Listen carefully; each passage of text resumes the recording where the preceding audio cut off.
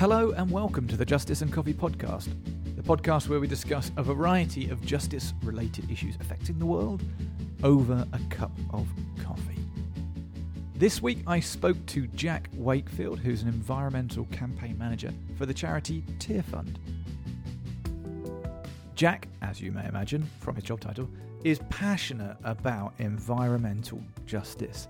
So much so that he once challenged himself to fit all of the rubbish he produced in 1 year into a glass jar. And he did it. How is that even possible? Now, anyone who, like me, watched the David Attenborough documentary a few weeks ago on TV called Climate Change: The Facts, or equally, if you've seen any of the Blue Planet series or Al Gore's An Inconvenient Truth, or basically switched on the TV any time in the last 10 years, might be tempted to feel a little bit worried about the state of our planet. Understatement of the year. The planet is burning. And I don't think I'm being sensationalist to make that statement. When you see on the news the wildfires in Australia and in California caused by global warming, not to mention the melting of the polar ice caps and the widespread flooding, and then there's deforestation and overfishing and ivory poaching, and the list just goes on and on and on. Well, you'll be pleased to know that Jack is a lovely guy with a nice, upbeat, positive nature about him. Thank goodness. And in this podcast, he shares with us why he is so driven to do something about it, and also gives us a number of ways we can be part of making those necessary changes to save our planet. Listen up. Jack, welcome to the podcast. How are you this rather blustery Friday afternoon, my friend? Yeah, I am doing well, thank you. Looking forward to the weekend, but doing well. Yeah, that's the thing about Friday afternoons. The weekends have sort of lost a little bit of their magic. I don't know about you since COVID-19 and working from home, but it is still that Friday afternoon feeling, like the pretense of work. We can start to consider putting it down, which is a joy. So whereabouts are you at the moment? What's your day look like? Yeah, I'm in southwest London at the moment, and I've been sat at my dining table all day, writing a few different bits and pieces for work. So I'm a campaigner at Tearfund, so doing lots of different things, usually around climate change and plastic. So that's kind of what my days look like today. And days, certainly mornings, are accompanied with a strong cup of coffee, is that right? Yeah, we've got into a bit of a routine, actually, me and my housemates during lockdown. We'll stop at about 11 and all have a cup of coffee, usually with like a biscuit or something, and just take a moment together, which is really nice. But yeah, definitely a coffee to get us through the morning. Routines are good. Routines are really good. My life, you could almost set a clock by it at the moment because of these new routines I'm living by, punctuating my days with, like you say, like 11 o'clock coffee and the digestive biscuit. Yeah, we've really followed the clock. I think just to try and give ourselves some order or control over a crazy time. I've worked much more 9 to 5 than I ever have before. Yeah, it's you've got to have a structure at times like these, don't you? Yeah, totally. So this is really interesting. I haven't covered the issue of campaigning on this podcast yet, and I absolutely acknowledge the value in it, but I'm somewhat ignorant to it as well. So I'm really interested to hear a little bit more from you, Jack, about what that means and the power of campaigning, the power of using your voice and lobbying business and government and all that great stuff. But I'm always interested to know about the individual as well, and where your journey began, what your first memory of being stirred by issues of injustice, where that memory comes from. So I'd love to find that out about you too, Jack. Yeah, sure. I guess it starts, there was loads of little bits along the way, like at primary school we did a musical about the Amazon, and that got me a bit bothered by it all. But I would say probably my passion for this stuff started when I was at a Christian summer camp, and there was someone who actually worked for Tearfund talking about injustice and poverty. And it just got under my skin in a way things hadn't before. I think probably because they compared lives of teenagers here and elsewhere in the world. And I just saw the vast difference in our lives and thought, this is just so deeply unfair. And that feeling hasn't really left me since. So that's probably where it began, sat on like a grubby carpet at a Christian summer camp. That sense of unfairness is it's a universal response to issues of injustice, isn't it? Just whatever lens you can put on it, but people recognise what's fair and what's not fair, and I think we're all made somewhat more sensitive to those issues, certain issues, than others, aren't we? It's interesting that one spoke out to you. Why do you think that was? I think I'd never really heard of the scale of like extreme poverty and injustice before, and they communicated it in a way that like you begun to learn people's stories. There was these two brothers in Malawi, Andrew and I can't remember his brother's name now, but they were farmers in Malawi, and they were finding it harder and harder to grow crops because the ground was getting really dry as the rains didn't come when they used to, and so they would dig through all of this dry dust essentially to get to some soil where they could grow crops. And just the idea of their lives getting harder and harder when they were pretty tough to begin with, and then thinking about what's caused that in the first place really stuck with me, and hasn't left me alone. So how old were you, do you think, when you had this first stirring? Probably 14, I think. So I was at high school and knew that like the world was fairly diverse in experience, but just the ways that they told those stories and the call to be part of responding to it, really got under my skin. I mean, I'd cast my mind back to being 14, and I'm sure there were things that bothered me very early, maybe actual issues of injustice too. But did you know that it was on you to respond in some way? Did you feel a call to action? Yeah, I think so, especially because the way that it was talked about made it make total sense that actually as a Christian, this was part of what it meant to be a Christian and to follow Jesus. Because I'd not really been that excited about church growing up, because I thought, oh, well, I'm doing okay, and this God is maybe just like a crutch for those who need it. And then the ways that they were describing this felt like, oh, actually, no, that this God invites you to be part of restoring what's broken in the world, and he's on a mission that you can join in with. And that got me really excited, and was a like big turning point for me of saying, actually, if this is what it's about, I'm excited by this and I want to be part of it. And so it was a big moment for me of going, actually, I might own this faith as my own as well. Yeah, you saw a practical application of your faith. Yeah, totally. And kind of that hope that all of this wasn't on me to fix, but I could join in with a God who was at work, then got me really excited to respond along with others. Yeah. So what did that look like? Did you immediately come home and start telling off your parents for bringing microwavable meals into the house, or overusing plastic, or wasting water? I mean, that's not far off. We took part in a carbon fast, which was kind of like over the period of Lent, where they encourage you to reduce your pollution. And so I put stickers all over the house of like, turn the thermostat down, or can you cycle instead of drive? They were very gracious. Like, their house was covered in stickers.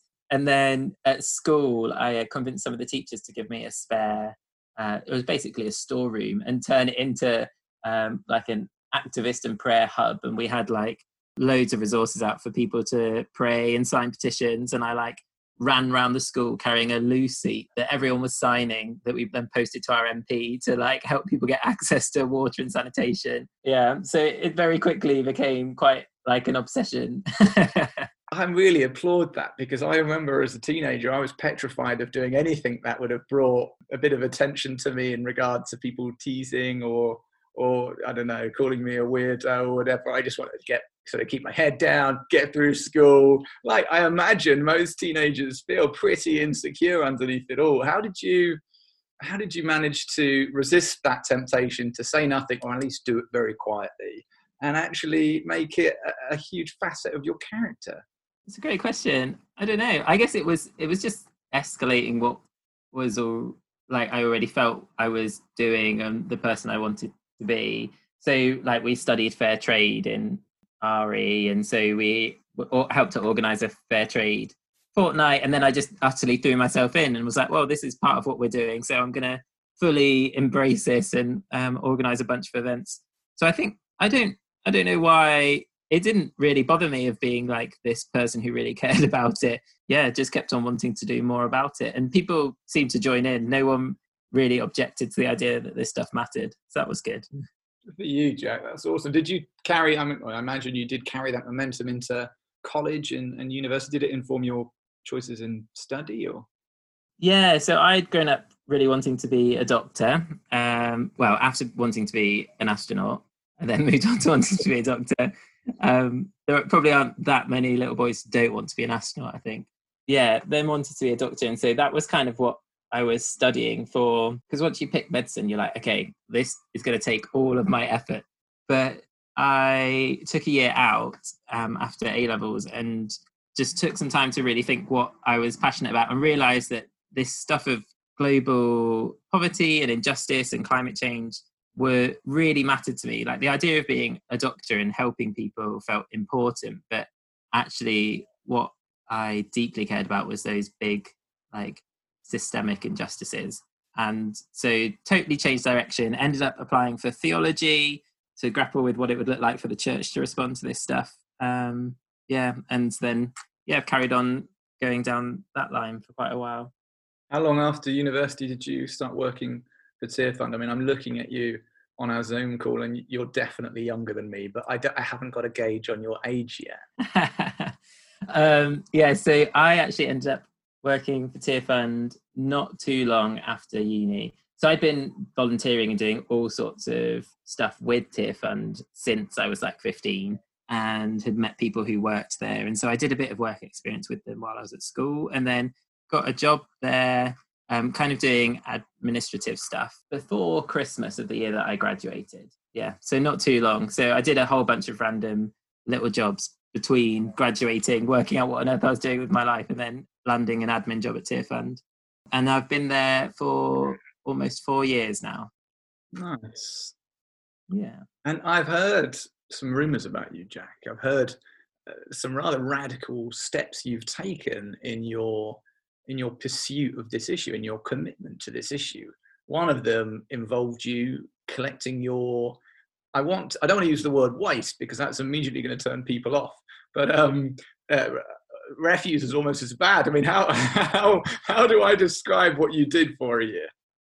Yeah, so last year I took on a challenge of collecting all of my landfill rubbish to see how much I could reduce it. So I have a mason jar that's, how can you describe it on a podcast? Maybe 30 centimeters tall, full of all of the landfill waste that I created last year. So it's actually me and my fiance who took on the challenge, and then we combined all of our rubbish into that jar for the year. So everything that we ate, everything we used to wash or to clothe ourselves or anything, all of our landfill rubbish in that jar was the challenge. It was good fun. It was hard work though. A year is quite a long time. So that wasn't just that's yours and your partner's as well. Yeah. So we both took it on and then shared the jar. That is absolutely remarkable that you've managed to achieve that. I would dread to think what my equivalent would be. Did you? What were people's response to this? At the beginning of the year, I think people thought we were a bit mad. They were like, "Oh, that's a really nice idea, but we'll see how you're doing in March." And then as the year went on, I was getting pretty desperate. It required a lot of leaning on top of the jar to get it to close by the end of the year. Yeah, people, I think as the year went on, people were quite shocked that we actually managed to do it. But it had been a bit of a process really, because I'd first tried to start reducing my rubbish back in 2015. So I took on, there's a challenge called Plastic Free July, where the idea is you don't use any plastic in July. I failed that challenge on the 2nd of July, so that didn't go very well. And then in October, there's a week called Zero Waste Week. So I convinced my family that we would take part and that I would do all the cooking for them during the week if I was going to do all this strange shopping. And they were amazed by how much we reduced our rubbish just in a week. So we actually managed to fill the same jar in a week. But we were the kind of family that would have loads of bin bags every week, piling them up outside the house. And so it was a big shift for us. And because it was so visibly different, they were then like, oh, this is something that we could keep doing. Like there's loads of this that we just can build new habits around. And I'd say probably in 2018, they were better at it than I was, which then prompted me to go, okay, I'm going to try this really seriously now. And so you mentioned habits. What give us some examples of what those habits are that help you, that aid you in reducing your waste? Yeah, so I think it's finding the right places to buy stuff. So for example, there's loads of zero waste shops all over the country and the world now, where you can buy rice and pasta and dried goods in bulk, like out of packaging in your own containers. So that really helps. But I didn't really know they existed until I took on the challenge. And then just thinking really consciously whenever you're buying things of where will this end up? How can I get rid of it? And is there a better way of buying it? Of actually mindfully purchasing stuff, of saying, can I do this in a better way? And I think one of the hardest habits has been learning to say, I can't have something, especially as a millennial. I feel like I can have whatever I want as long as I can afford it or eventually pay it off. I can have whatever I want. And actually taking on this challenge meant I had to learn there are some things like crisps, for example, that there just wasn't a way of getting. And so I think there's 2 or 3 packets of crisps where I was just really desperate for some sweet chili crisps. But other than that, there was none. And I just had to accept that was not on the menu anymore. So yeah, learning to say no to stuff and set those limits was a big, I think, bit of a culture shift for me. It's funny, you need, I think, to demonstrate self-control, you need a reason, don't you? You know, like people sometimes have incredible New Year's resolutions and they fail so early on because that motivation is just not strong enough. But it's certainly impressive that you and your family, and hopefully lots of other people too, are motivated enough about this issue. And absolutely, I mean, they absolutely should be to start making these what feels at the time like a sacrifice. I mean, I flipping love sweet chili crisps, and so I feel your pain. I wonder if you could describe, just for those people listening that don't have a pre-existing knowledge or particularly deep knowledge on this topic, a little bit about landfill. You know, where most of our waste goes to, and obviously what harm that causes. Yeah, sure. So, I mean, so much of our rubbish ends up going to landfill.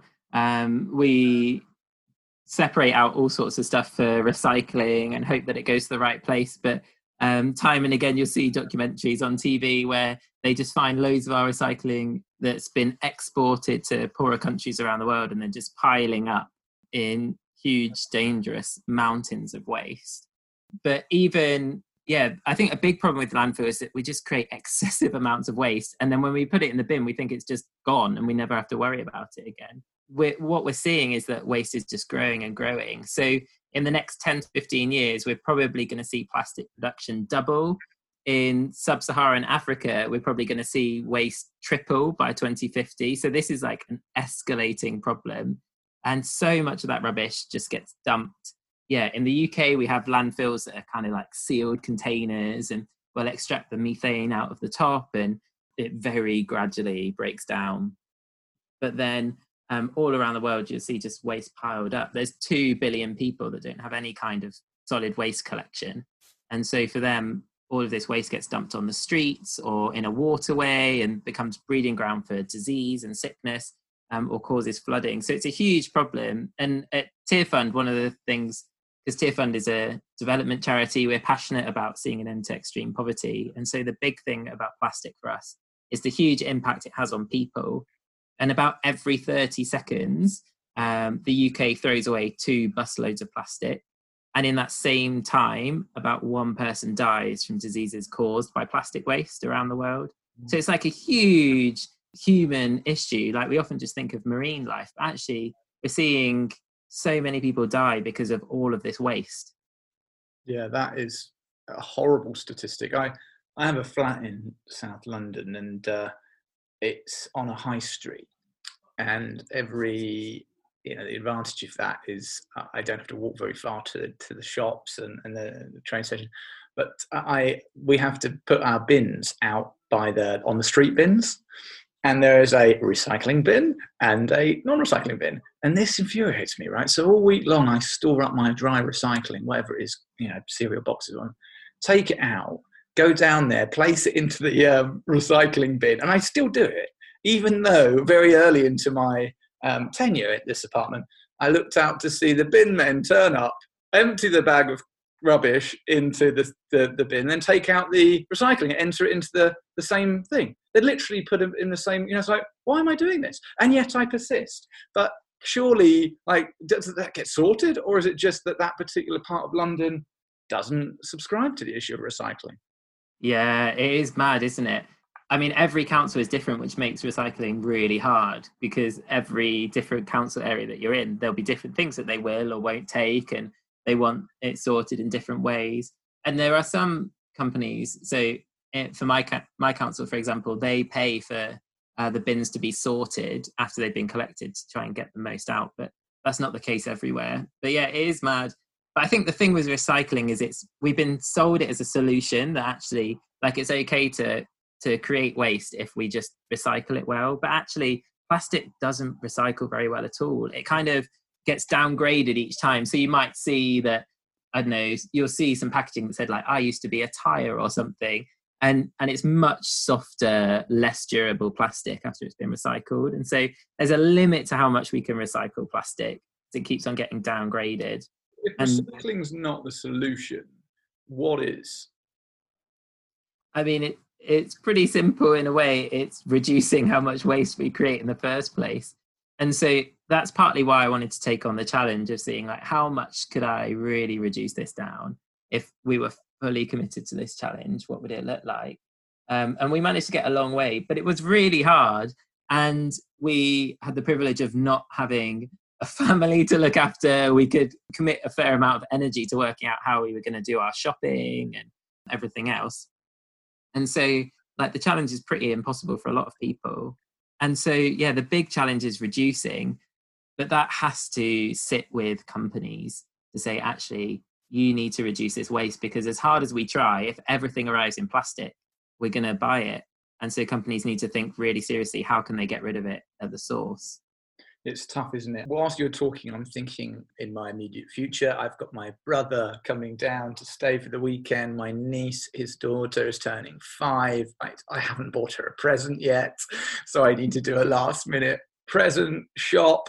And I know what I will buy some plastic doll for a little 5-year-old girl, because I have a lack of imagination, and it will go next to the other 200 little plastic dolls that she has. And yeah, it's a massive problem, isn't it? I think you mentioned that it's on organisations. I imagine it's on all of us, isn't it? I mean, I will make a tiny, tiny impact on this huge global issue by changing, but if we all did, that would be a mounting impact. But also these huge producers of plastic waste, we need to get that to shift and change. Have you seen, I mean, I'm thinking of looking for signs of progress. I'm thinking of was it how many years ago now when we suddenly decided that carrier bags in shops you had to pay for them?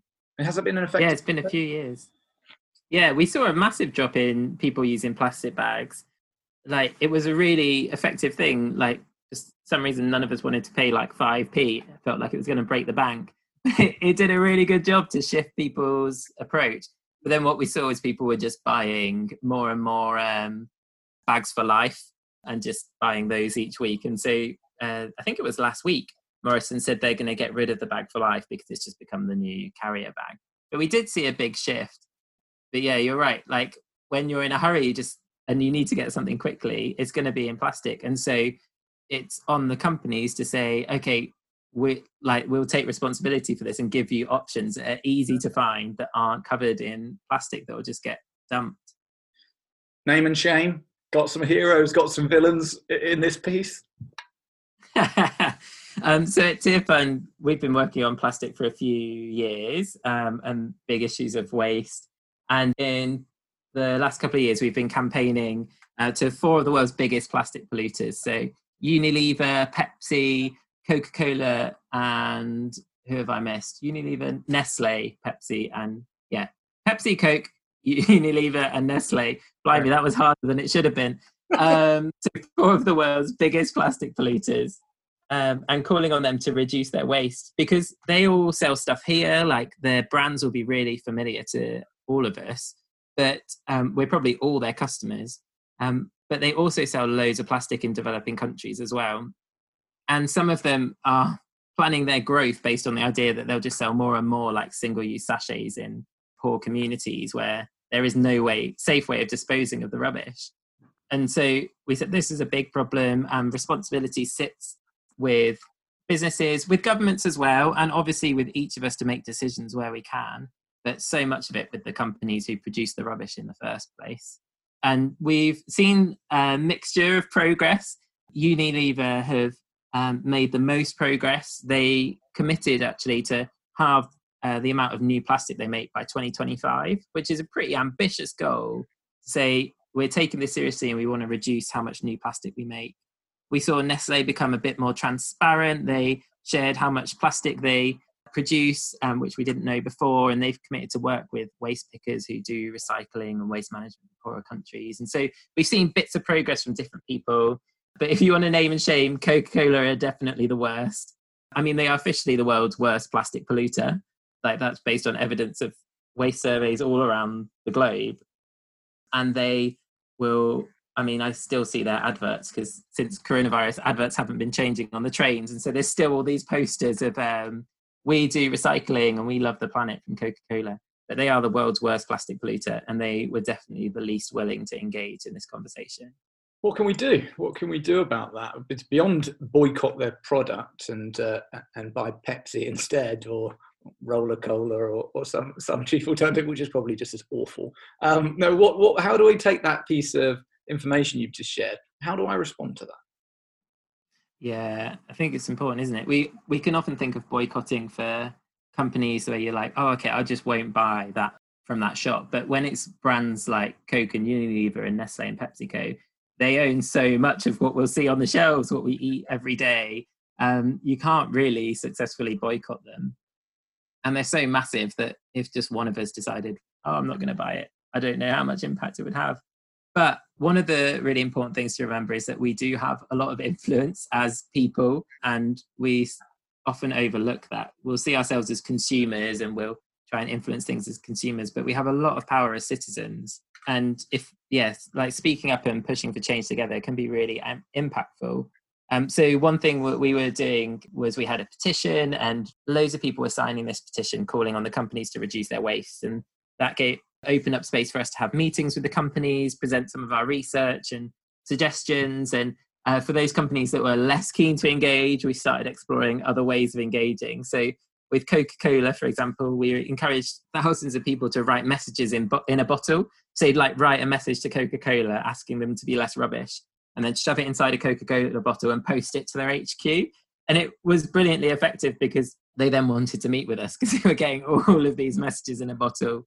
And we did another one to get attention of Pepsi and Coke and set up a way for people to email their CEOs. And so they got spammed with like 4,000 emails in their inbox. And together we were really able to push for that change. Like, the thing I said about Unilever wouldn't have happened if people weren't calling for this together. They didn't know Tearfund. We're small fry compared to Unilever, but because tens of thousands of us were all saying it together, it created space for them to act. And I think if you look at things like plastics, it's important to remember times like when Blue Planet was on TV, and we saw that all of a sudden there was lots of people posting on social media like, oh, I don't want plastic straws and plastic is bad. I've seen the poorly turtle, that kind of thing. And businesses responded pretty quickly. Like, that was the age where suddenly you covered restaurants in paper straws, and there was a commitment to getting rid of plastic. And they shifted really quickly because they saw public attitudes changed. And I think we forget that we have that level of influence, that as society, if we speak up together, we can shift those attitudes and we can say, actually, we don't want to accept this anymore. And businesses and government will follow. I think that's huge. I think that's absolutely huge. I remember a few years ago watching the Super Bowl, and obviously one of the biggest television events of the year, most expensive advertising rights. And I noticed that every major company that had bought that advertising space was trying to use the same angle of, hey, for every car that we make, we teach a disabled driver how to drive. With every tree we rip down, we plant 10 more. With everybody was trying to affect a message that we're doing the world good. We're conscientious about the way we trade. And most of it's nonsense. But it was a positive sign, because a few years before that would not of any concern to them to try and demonstrate this commitment to ethics. So I think there are positive signs, but it's Jack, you're the expert. Yeah. It's not enough, is it? We're not anywhere near on the right trajectory. Yeah, you're right. I think there was a lot of debate over, we call this greenwashing, where a company will say that it's ethical and it cares for the planet, but doesn't really do anything else about it. And there are mixed feelings about whether this is good news or bad news. I think I fall on the side that it's good news, like you were saying, because a few years ago, companies wouldn't have even bothered to try and say this, whereas now they know there's pressure on them to do something about it. It's like we've had this massive Black Lives Matter moment during lockdown, and we've seen companies posting it and saying that they care about racial injustice and they want to see equality. They wouldn't have done that had we not all been speaking up and calling for this together. But it's not enough to just let them stop there. And I think we have to be wise as consumers to not just go, oh, this company's great, they said they care about this. Actually, just do a little bit of digging and hold them accountable for what they say as well.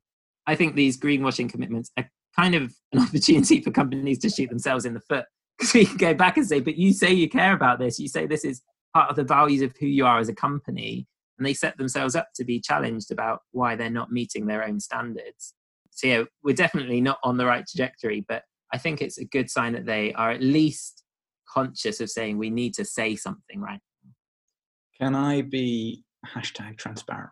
I need to get this off my chest. I'm having this conversation and I feel compelled to reveal the fact that at the moment, my coffee bags are non-recyclable, and I say ours, at Blue Bear, and it really bothers me. So we had an opportunity, a very kind coffee bag producer donated us a run of printed bags that were fully compostable. And I thought, this is brilliant. So 500 bags, something like that. At the end of that run, I went back to them and said, I want to buy some more. But I couldn't, because they'd stopped running them. The reason they stopped running them is because they were very hard to print on. And the 500 bags that I got, I'm realising now I'm going to have to take the name that I've just used out of this. I can bleep it or something. But what had happened is a third of the bags that I got, so what I got given was a third of what they produced, 2/3 of which they chucked away because they weren't legible. And because of this material. And so actually what I thought was doing a great deal of good was actually creating waste, right? Albeit compostable waste, but it was creating waste. It was extremely inefficient. So they've paused production on those until they can affect that inefficiency. So I want to return. I'm committed that Blue Bear is achieving this. But there's also an issue of affordability. The cost of the bag is so much so that it would actually wipe out any profit. And of course, the objective is to raise money to support organisations. So it's one of those really difficult things, how you can be fully committed to these issues, not doing harm in any which way. It becomes really, really challenging.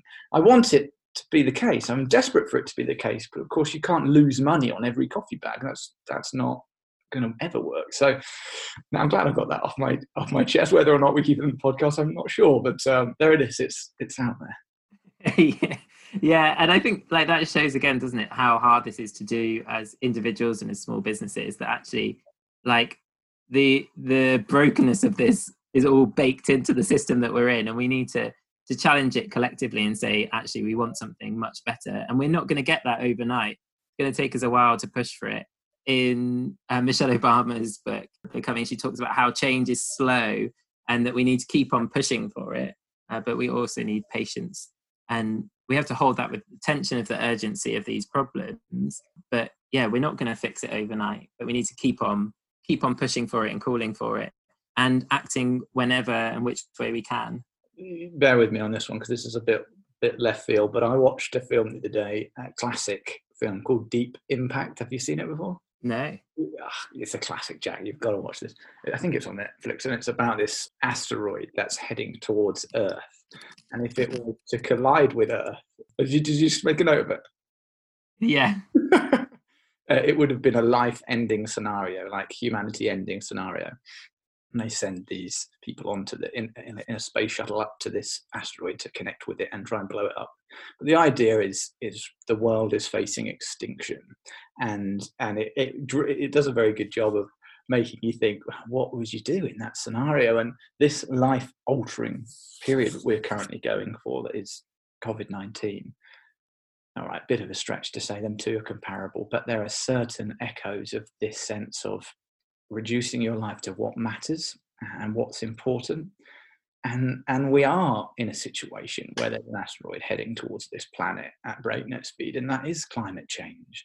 And all the evidence is there. And the worst point of that is it's man-made. It's not, an act of God that there's an asteroid heading to it. We are creating this. We are setting fire to our own planet. And the evidence is so compelling. It's undeniable. So, what we've got so much to do, haven't we? And I just feel that sense of urgency is still absent. Would you agree? Yeah, I think it's really hard, isn't it, when you look at the evidence of what we're facing. So, I mean, very simply, all of the world scientists say that we need to try and keep warming within 1.5 degrees. Beyond that, we'll see dangerous feedback loops, and we'll see hundreds of millions of people struggling to get water. And really 1.5 is as safe as we can get it. We've already warmed by 1.1 degrees and we're on track for about 3. And to get back on track, we probably need to reduce our emissions about 15% every single year from now on. And if we think about our recent lockdown, where we've talked about nature recovering and resting, I think that was about a 7% reduction in emissions. So, I mean, that gives us some kind of sense of how vast the scale of changes that we need every single year from now on. It's a huge challenge. But when you think about the evidence, the impacts that we're already seeing around the world right now, there's those huge fires in California, and you see all of that. And then you look at the world and the attitudes of governments all around the world, and you think, have you not noticed? Like, it's almost, when you've lost someone and you're grieving, and then you go outside and everyone's just carrying on their normal life, and you're like, how can you live, how can you walk around like this? Like, I'm suffering and grieving so much.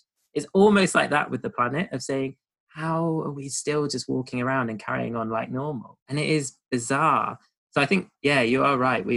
We are not engaging with the urgency that we need to, and it just feels mad that we're not. All the evidence is there, like you say. I wonder whether you think there is a potential opportunity with what we're currently experiencing, as we pause, as we reflect, as we take stock of the state of the planet, and we recognise these environmental changes as we all slow down. Is there an opportunity to take this and use it as a springboard into a more accelerated rate of change in the way we treat the environment? Yeah, I definitely think there is. I mean, the ways that governments decide to reboot our economies after this will determine what our society and economy and environment look like for decades to come. Like, we put so much on pause, and how we decide to restart that will make a huge difference. Right now is the moment to say, okay, we're going to pedestrianize these streets because they haven't had many cars on recently. And to say, okay, what is our new relationship with air travel going to be? And can we live in a smaller world? I've really loved actually having my world shrink during this time and really getting to know my neighbours. I mean, there's been a huge amount of loss to that as well, but there's been something special about getting to know those who are immediately around me. And I think, yeah, it's a challenge for all of us to say, okay, what are we going to do in this new world? Like, what new normals are we going to choose? And there's a real requirement on governments to say, how are you going to do this in a way that engages with the crises that we face? And I mean, if anything was going to make us think that, it should be the crisis that we're in. Not many people have been saying it, but coronavirus wasn't just like an accident or a freak of nature. Pandemics like that are far more likely because of deforestation and unsustainable agriculture and animal trafficking, all things that we do ourselves. And so if we ever needed a wake-up call for the way we've broken the environment, COVID-19 should really be it. So yeah, we have a huge chance now. And I think part of the task, there's the urgency that we've talked about. Part of the task is to say, actually, what is this world that we're going to imagine together? What will it look like and feel like to be in a world that lives in harmony with the environment that we're in and is a more equal and fair society? There's a book by an economist called The Economics of Arrival, of saying, why don't we accept that we've now arrived at comfort? We've got all that we need, and actually the striving that we continue with is just hurting us. We're moving into a mental health crisis and air pollution. Let's accept that we've arrived and find a slower, more content way of life together. I think now is our moment to imagine what that would look like.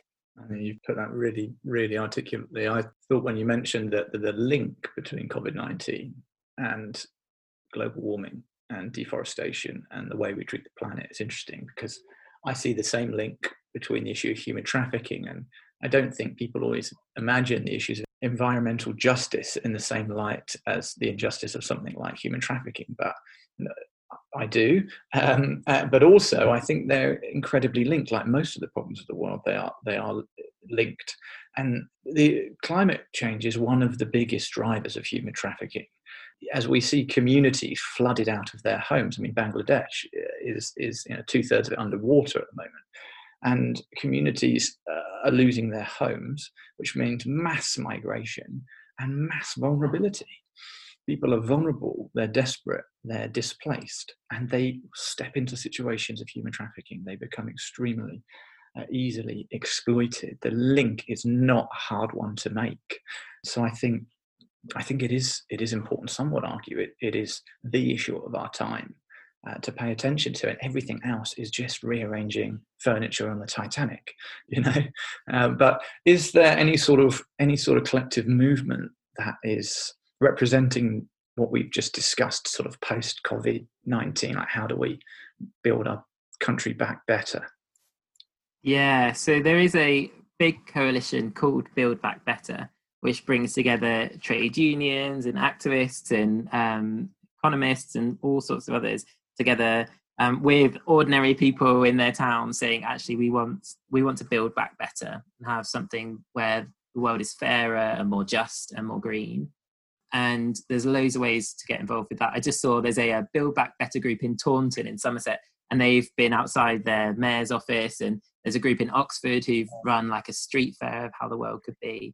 So there's that coalition, and the Climate Coalition, which is a big coalition of lots of NGOs and environmental groups, are launching a joint campaign in September as well, calling on the government to do just this, as saying reboot in line with what we need to do for inequality and the environment. How can we build back in a way that cares for the people and the world around us? So there's loads of ways to join in with both of those. I'd encourage you to go and check both of them out. Brilliant.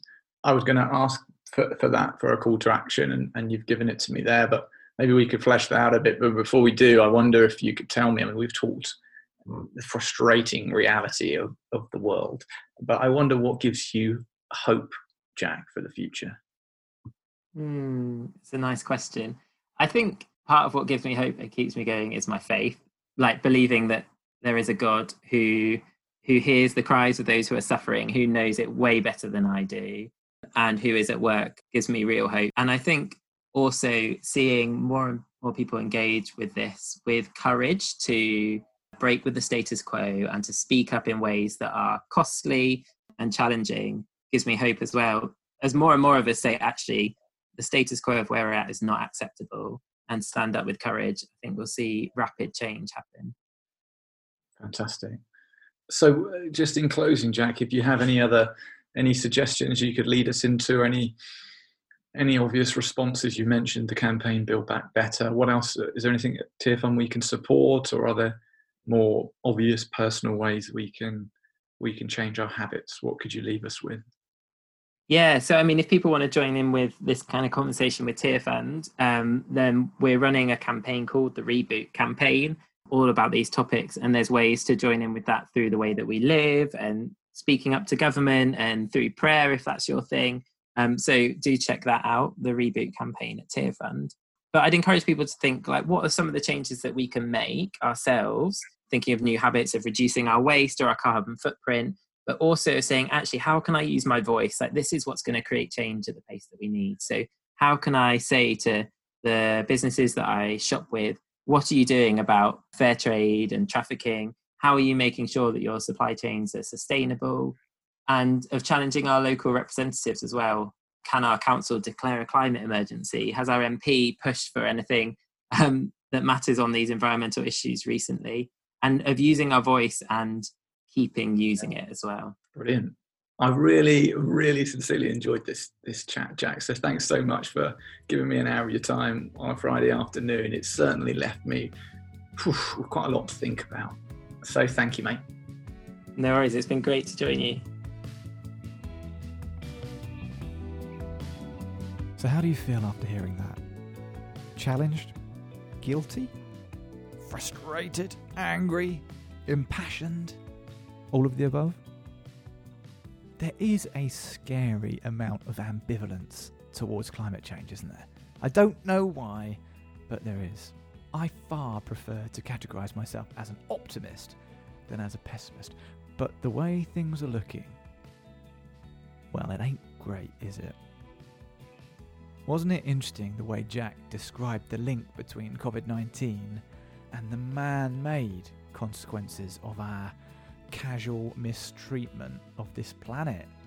Campaigning on such matters isn't a job for just Jack and people of his ilk. Thank goodness they exist. But it is a job for all of us, isn't it? We have to seize this once-in-a-lifetime opportunity to build back better. You can find out more about Tearfund by going to their website, www.tearfund.org. Remember, they're running the Reboot campaign. Why not get behind that?